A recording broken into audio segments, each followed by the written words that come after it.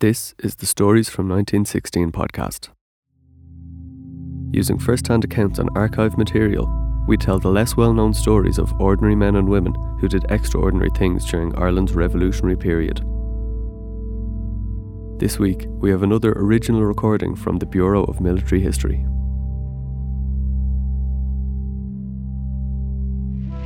With 4 other women prisoners, mostly common men, I lay on the floor in a room in Ship Street Barracks on the night of May 2nd, 1916. I was wondering where my husband and brother were, were they dead or alive, when the door was flung open and a soldier entered and inquired for me. He handed me a paper which said, "Your husband is a prisoner in our hands. He wishes to see you." Kathleen Clarke was the wife of Tom Clarke, the first signatory of the Proclamation of the Irish Republic. He was also the treasurer and a member of the Supreme Council of the Irish Republican Brotherhood. She was arrested in the aftermath of the Easter Rising, although she had no actual role in it. Her role in the Republican movement was to reorganise the IRB and volunteers in the event that all the leaders were killed or executed in the Rising. However, her senior position in Cumann na mBan and her marriage to a high-profile Fenian meant she was under suspicion and was rounded up in the aftermath. All this led her to be called to Kilmainham jail one night by her husband. Arriving there, the scene was one of desolation, a derelict prison with only candles for light. I was conducted to a cell where Tom was. He was lying on the floor, but jumped up when I went in. He was shivering with the cold as he had lost his overcoat, and the night was bitterly cold. I got wild at the treatment meted out at him and asked, "Why did you surrender? Didn't you say there would be no surrender?" "Yes, Carrie," he said, "and I meant it, but was defeated on the vote. Perhaps it is better so. Anyhow, I am getting a soldier's death. I am to be shot at dawn."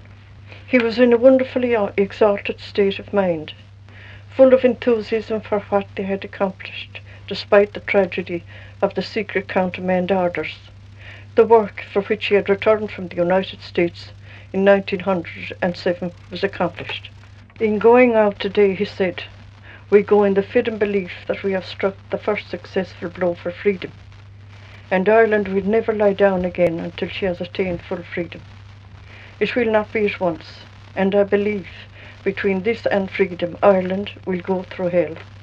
But freedom is assured. In this belief we die happy." Tom Clarke was the oldest rebel to be executed after the uprising. His role as the first signatory of the proclamation indicates an intention to make him president of the newly declared republic, although in the rebellion, Pearse was commander-in-chief. Clarke, however, wasn't the only loved one Kathleen lost in the executions that followed the Rising. He named those who would also be shot, amongst them my brother Ned. "Oh no," I said, "surely not Ned. He is so young." "Yes," he said, "he is, but he made history during the week in his command, which the British will not forgive." Next night I was taken to Kilmainham jail to say goodbye to my brother. I found him in the same exalted frame of mind, proud of and glorying in what they had done. He was 25 years old, but looked about 18. Kathleen Clarke's brother was Ned Daly, the youngest person to be executed for his part in the insurrection. He commanded the 1st Battalion of the Irish Volunteers in the Four Courts, where the most intense fighting of the week was. Kathleen and Ned's uncle, John Daly, was a well-known Fenian who spent time in prison with Tom Clarke. It was through him that Kathleen met Tom. Kathleen pays tribute to him in a recording and to another of Tom Clarke's close friends. My husband's 2 most intimate friends were John Daly, his fellow prisoner in Chatham and Portland prisons, and Sean McDermott. Sean McDermott was a lovable, sunshiny character, which made friends for him wherever he went, and justice has never been done to him for the tremendous work he did in those years before the Rising, in organising for it. Tom, being a ticket-of-leave man, could not work openly, so that part of the work fell almost entirely on Sean McDermott's shoulders.